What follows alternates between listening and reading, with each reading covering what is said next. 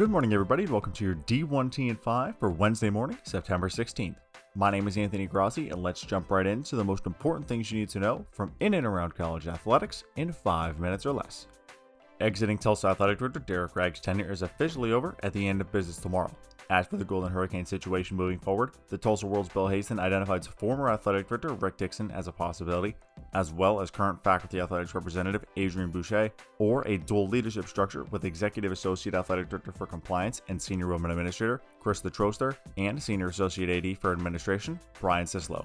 As for a permanent solution, the search for Ragg's successor will begin after the trustees finalize a decision on the president. The Chicago Tribune's Teddy Greenstein reported at 8 p.m. Central that still no vote had been taken by Big Ten leaders on a return to competition. From the Detroit Free Press's Chris Solari, quote, "On Tuesday evening, Michigan State President Samuel Stanley addressed members of the football program in a Zoom video conference call, and while Stanley did not reveal any news on when the season might begin, multiple people who participated in the call said Stanley expected to provide an update soon." USC football student athletes sent a letter to California Governor Gavin Newsom, which reads in part, quote, "The current reality is that there are too many restrictions imposed by state and local public health officials in California that prevent us from resuming practices and competitions. From the onset of this pandemic, the Pac-12 has rightfully and responsibly maintained that their decisions would be based on science, and now it appears that the science and technology have turned in favor of playing. Let's find a way to say yes. Please let us play." A similar note was sent to Oregon Governor Kate Brown from Oregon football student athlete Tyler Shuck, quote, "I know we cannot operate in a bubble and nothing is guaranteed. We simply want answers, clarity, and the opportunity to opt in. We feel it is safe to play." The MAC is considering a proposal for a football restart in February with an 8-game schedule starting February 20th per sources.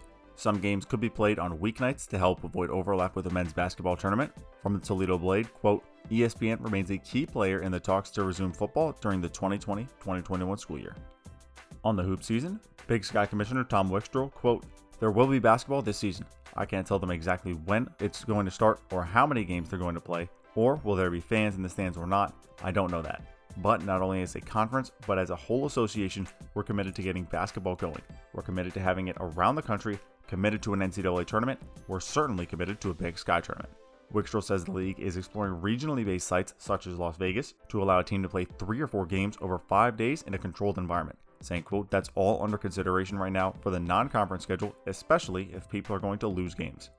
USA Today's Dan Wolken continues to wonder why Big Ten and Pac-12 officials have received more criticism than the schools and coaches essentially bragging about herd immunity, saying, quote, "Maybe the imminent ability to conduct daily testing is what saves this whole enterprise. Within the next month, it seems, most schools will have the ability to do rapid testing at their facility that will allow them to see on a daily basis whether someone is carrying COVID-19.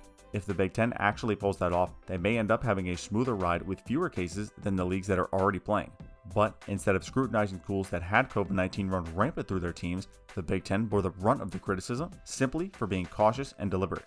How screwed up is that?" For last weekend's ESPN College Game Day setup, Wake Forest sold roughly 1,000 cutouts, which went for $120 for placement near the field, or $60 for higher up the berm. More than a dozen corporate sponsors and athletic partners had their brands displayed on tarps covering the empty stands, some of which were sold, some of which were make goods for lost games. Deacons also had a drive-in spot for fans near the stadium. Athletic Director John Curry saying, quote, "It took incredible collaboration from a lot of folks in a short amount of time, and most of what we're doing had never been done before here. It was a reminder of how college athletics brings people together." In return to action notes, on Tuesday, Delaware announced 36 student athletes tested positive for the virus among 600 who've returned to campus over the past 2 weeks. Maryland football plus 12 other programs are back to activities, with 7 programs still paused. West Virginia invokes the Family Rights and Privacy Act to deny FOIA requests for the final report from the investigation into former football assistant coach Vic Koning's separation from the school. Further, WVU and Koning agreed not to make or disseminate any statement that materially disparages the other. The Mountaineers will pay Koning $24,663 every 2 weeks from August 1st to January 31st of 2021, and then $9,600 every 2 weeks from February 1st to the end of February of 2022. Which is when his WVU contract was to end.